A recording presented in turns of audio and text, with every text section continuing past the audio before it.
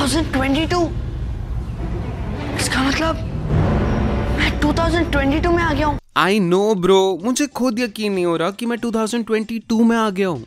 अभी तो 2017 चल रहा था यार। अगर तुम भी मेरी तरह एक सेल्फ प्रोक्लेम 90s किड हो ना, देन प्रोबेबली स्टार के फैंटेसी शोज ने तुम्हारे बचपन को भी शेप किया होगा।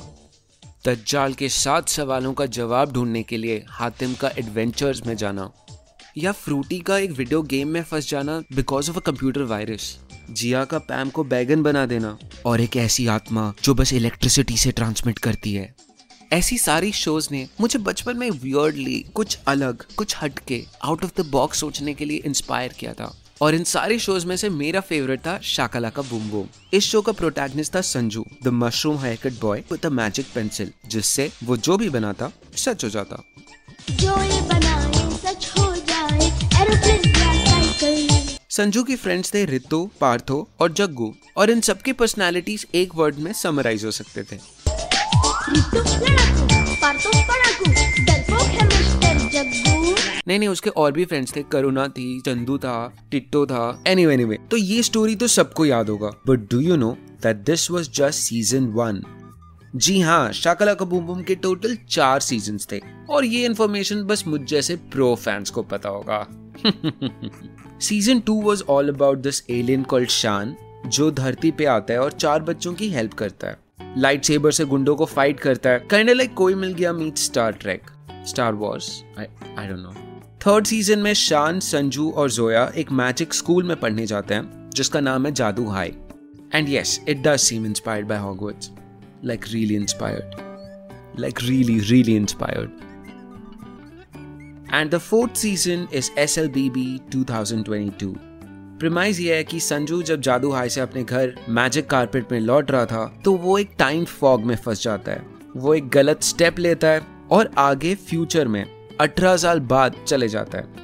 So from 2004 to 2022. So because I was a hardcore Shakalaka Boom Boom fan, मैं इसको पूरी आखिरी एपिसोड तक देखा। 2004 में मैंने प्रण लिया था कि बड़ा होकर एक बड़ा यूट्यूबर बनूंगा और 2022 में इस शो को रिविजिट करूंगा। Jokes apart, I think it's really surreal कि हमारे बचपन में हमें जिस साल को फ्यूचर के एग्जाम्पल के तौर पे पेश करा गया था, आज हम उस साल में एंटर कर रहे हैं। Boy, that makes me feel old.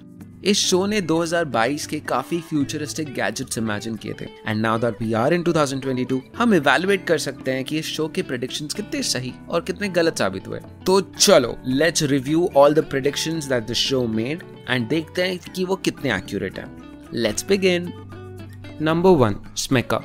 जैसे ही संजू 2022 में एंटर करता है, we hear from this yellow speaker box about the security card called स्मेका।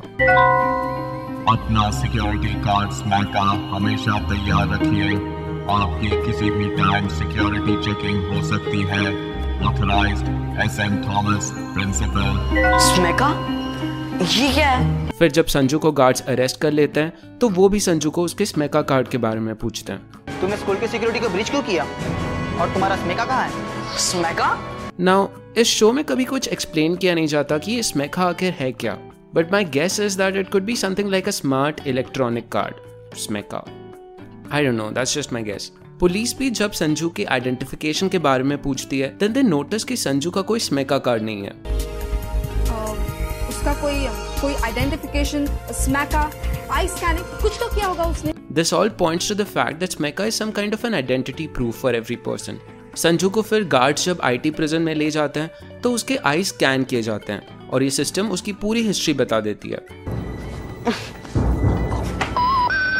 नाम संजू, स्टूडेंट क्लास 2008, 3 बार क्लास 8 में फेल हुआ, स्कूल से निकाल दिया गया। Which means that there is a certain kind of biometric information जो कि stored है with a person's profile. All of this reminds me of our Aadhaar system, जहां हमारे आईज के साथ हमारे फिंगरप्रिंट्स भी एक आईडी के साथ एक नेशनल डेटाबेस में स्टोर्ड हुए हैं। हमारी हर नेशनल एक्टिविटी में इस नंबर का यूज होता है। So in many ways I feel we have something like a स्मेका टुडे, जिससे हर सिटीजन की बायोमेट्रिक और पर्सनल डेटा लिंक्ड हुए हैं। इस शो में संजू के एकेडमिक परफॉर्मेंस को भी स्मेका के साथ लिंक किया गया है। Therefore, while I think it is a pretty accurate prediction, Smeka seems to be far more dystopian than what Aadhaar is. So I'll give this prediction a good 9 out of 10. Moving on. Number 2, Uber self driving cars. Sanju जैसे ही अपने school से निकलता है, he sees this voice controlled taxi calling Pole, जो कि संजू से पूछकर एक टैक्सी ऑर्डर कर देता है। And well, the taxi arrives to him in no time. And guess what? The taxi is driverless, self driving car. Sanju बैठने के बाद एक कीबोर्ड देखता है जिसमें उसे अपना डेस्टिनेशन एड्रेस इनपुट करना होता है। The car also has a AI voice which tells him कि चिल्ड्रन के लिए ट्रांसपोर्टेशन फ्री है, so he gets dropped to his destination free of charge. Interesting. So a lot of points here. While self-driving technology is actively under development at Uber and other cool places, we are nowhere near commercial usage. At least India में तो नहीं. Also, our mobile devices are much better for inputs than keyboards like this, as the show imagines. And we definitely don't have socialist policies like transportation बच्चों के लिए free होना. But the closest we have to this idea is Uber, जिसमें you can call the taxi to you. Also, आजकल काफी cars smart होने लगे हैं, where AI is built into the cars. Tesla का example ही ले लो. But none of this is so ubiquitous in 2022 as the show shows. अभी तो हम electric vehicles ही popularize करने में लगे हैं. And yes, हमारे पास voice assistants हैं like Alexa and Google, but they still live in our phones and electronic devices, and they're not deployed in everyday objects around our cities. So I think we can give this idea a good 5 out of 10.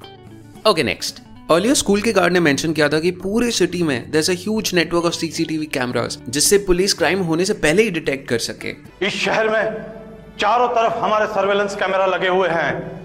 अगर कोई कुछ गड़बड़ करने की अगर सोचेगा भी तो हमारे हाथों से पकड़ा जाएगा। ना वो ज्यादा डिटेल्स तो नहीं देते, but I feel this is an application of facial recognition technology जहां पे surveillance cameras can point out which person is doing what and alert the authorities if something fishy is happening. So I don't think ये हमारे यहाँ पे इतना ज़्यादा common है, but in countries like China, this is a way of life. So I think we can give this prediction a good 8 out of 10. Sanju की 2022 में आई scanner सब तरफ हैं। अपने घर को एंटर करने के लिए भी संजू को एक आई स्कैनिंग डिवाइस से गुजरना होता है। Security cleared. Enter. घर में जाने के लिए भी आई स्कैनिंग। ना हमारे टाइम में आई डोंट थिंक हम आई स्कैनर्स का इतना ज़्यादा यूज़ करते हैं, but we certainly have something similar. We use RFID scanners and fingerprint readers in most corporate offices today. So मुझे लगता है कि प्रेडिक्शन काफ़ी क्लोज है. Let's give it a good 9 out of 10.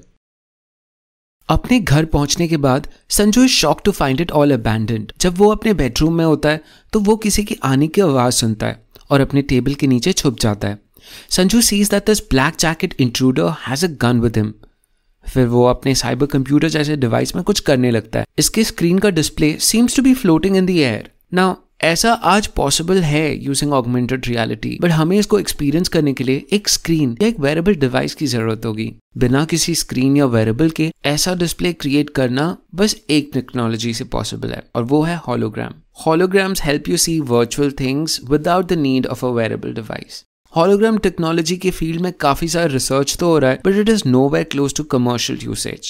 So something like this, quite difficult. So let's give it a good 5 out of 10.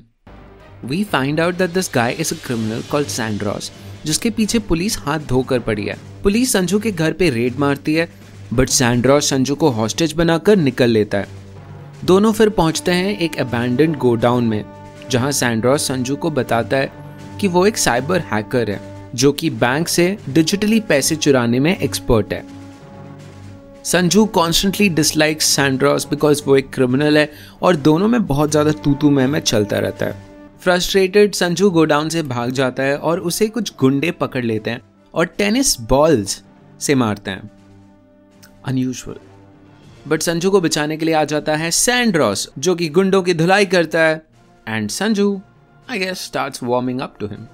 Kinda like how Pikachu warms up to Ash after the battle with those bird Pokemons. No one? Nobody? Okay. Meanwhile, police Sandros को ढूंढ रही है and we see them use some kind of GPS tracking interface and also an alerting device जो कि उनके bike में integrated है. I think आज के time पे, thanks to Google Maps, mapping problem is pretty much solved. So that is a very realistic prediction. I will give it a perfect 10 out of 10. And remember that this show is being made in 2004, जहाँ internet, mobile phones कुछ नहीं है. So this is a bold prediction, even if it seems so ubiquitous today. That's like the third time I'm saying ubiquitous. Anyway, so back in the godown हम देखते हैं कि दोनों लड़के एक गेम खेल रहे हैं यूजिंग अ डिवाइस जो संजू को मिलता है गोडाउन से। But instead of a game like FIFA, ये दोनों एक एक्शन गेम खेल रहे हैं जो कि इतना रियल है, इतना ज़्यादा रियल है कि एक मूवी से उठाया गया है।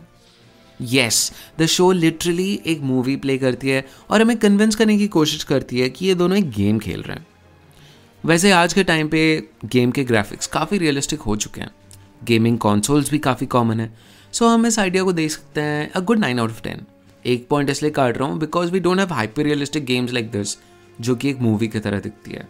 ऑल राइट, सो अब वो प्लॉट ट्विस्ट जो शायद तुमने फिगर आउट कर ही लिया होगा। फाइनली ये दोनों रियलाइज करते हैं कि सैंड्रोस ही संजू का फ्यूचर वर्जन है। They are the same people. तुम सोचोगे कितना ज्यादा ऑब्वियस था ये, बट उनको ये डिड्यूस करने में 6 एपिसोड्स लगते हैं। सैंड्रोस पे संजू को अपनी बैक स्टोरी सुनाने लगता है। वो बताता है कि 2 gangsters called Madhavan and Natwar ने संजू के मैजिक पेंसिल के लालच में आकर उसके पेरेंट्स का खून कर दिया था। अपने पेरेंट्स के गुजरने के बाद संजू अपने दोस्तों के घरों में रहने लगा, बट वहाँ भी मैडी एंड नट्स के धमकियों की वजह से उसे वहाँ से जाना पड़ा। वो स्कूल में भी अपने लाइफ के इश्यूज़ के कारण अच्छा परफॉर्म नहीं कर रहा था, तो उसे स्कूल से भी निकाल दिया गया। गुस्से में आकर वो अपने मैजिक पेंसिल भी फेंक दिया। फाइनली जिंदा रहने के लिए उसे इलीगल एक्टिविटीज़ करने लगे, जैसे कि लोगों के सिग्नेचर्स फॉर्ज करना। And that is how Sanju became a criminal. Sanju became सैंड्रोस। कितनी ज़्यादा ट्रैजिक और ट्रॉमेटिक स्टोरी है, बट मजाल है किसी की कि हमारे संजू को ये इम्पैक्ट कर सके। संजू को घंटा फर्क नहीं पड़ता कि उसके पेरेंट्स अब नहीं रहे। The only thing he cares about is that सैंड्रोस इज अ क्रिमिनल एंड उसे फ्यूचर में क्रिमिनल नहीं बनना। वाह मेरे शेर, वाह। कुछ एपिसोड्स के बाद we see that the police officer Sheena इन दोनों को ढूंढ लेती है, बट इनकी कहानी सुनने के बाद उसका हृदय परिवर्तन हो जाता है and she empathizes with them. Therefore वो सैंड्रोस को गोडाउन से एस्केप करने में हेल्प करती है। वो एक प्लास्टिक सर्जन को इनवाइट करती है टू हेल्प सैंड्रोस change his face and escape. I don't know मैं इस प्रेडिक्शन के बारे में कैसे फील करूं, बिकॉज एकता कपूर ने तो ये प्लास्टिक सर्जरी 2000 में ही इन्वेंट कर लिया था। गैजेट्स थोड़े कम फैंसी थे बस। Another medical innovation this show predicted was the instant healing drops, जिससे कोई भी इंजरी इंस्टेंटली हील हो जाती है। So, कितने रियलिस्टिक हैं ये predictions?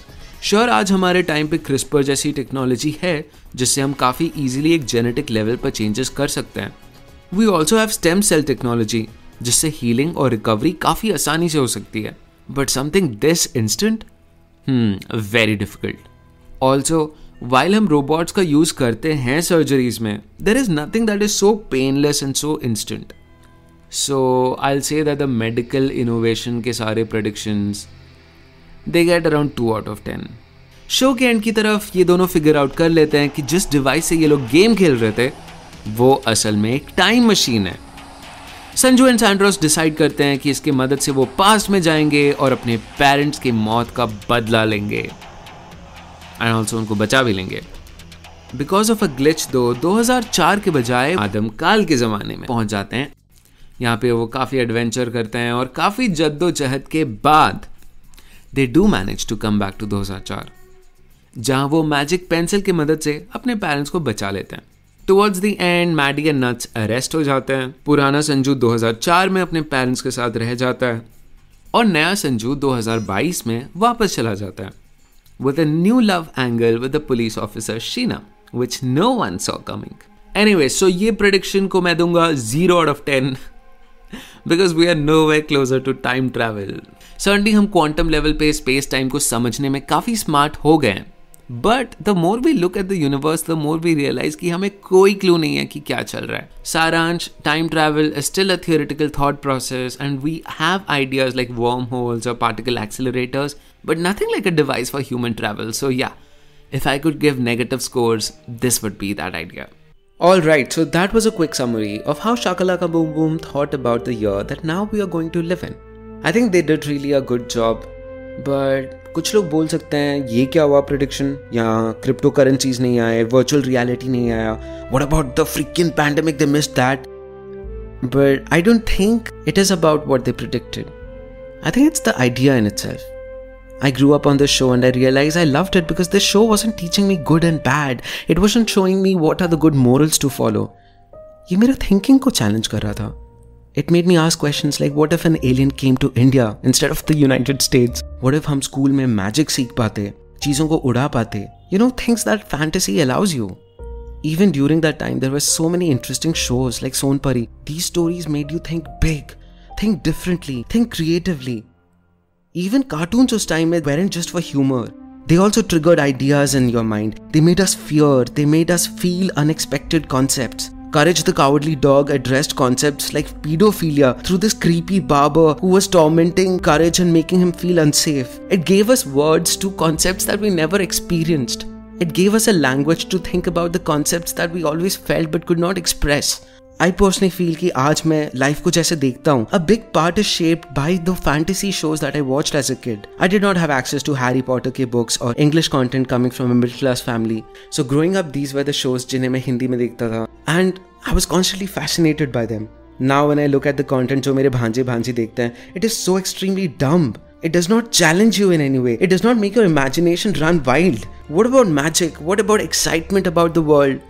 I think I found Shakalaka Boom Boom 2022 so fascinating because this is how I think. I constantly keep wondering where India is going. How would our time be like in the future? Would we still live here on this planet, or will there be a new India even on Mars? In many Western cultures, cities have a concept of a time capsule where people leave letters for the future. We have documentaries in which kids talk about how 2000 would be like. And I feel this kind of self-reintrospection helps us plan our future. It helps us have a common vision for the future. Not just walk around aimlessly, without any plans, without any goals. I think it's really nice that someone, somewhere, thought this way back in 2004. That this is a nice idea that's worth sharing with kids. That kids should probably be exposed to. I'm glad this show exists. I'm glad this idea stays with me. Because it makes me approach 2022 with so much more excitement. I think that was enough rant. I'll take a leave now. But I'll be back in 2040 to review the Harman Baweja starrer Love Story 2040 and see how the film got 2040 right. So chalo, until then, Ittu Bittu Jim Batuta. अब उसे सही करने का वक्त आ गया है Natwar. Don't call me that outdated name. Nuts. Now I am nuts.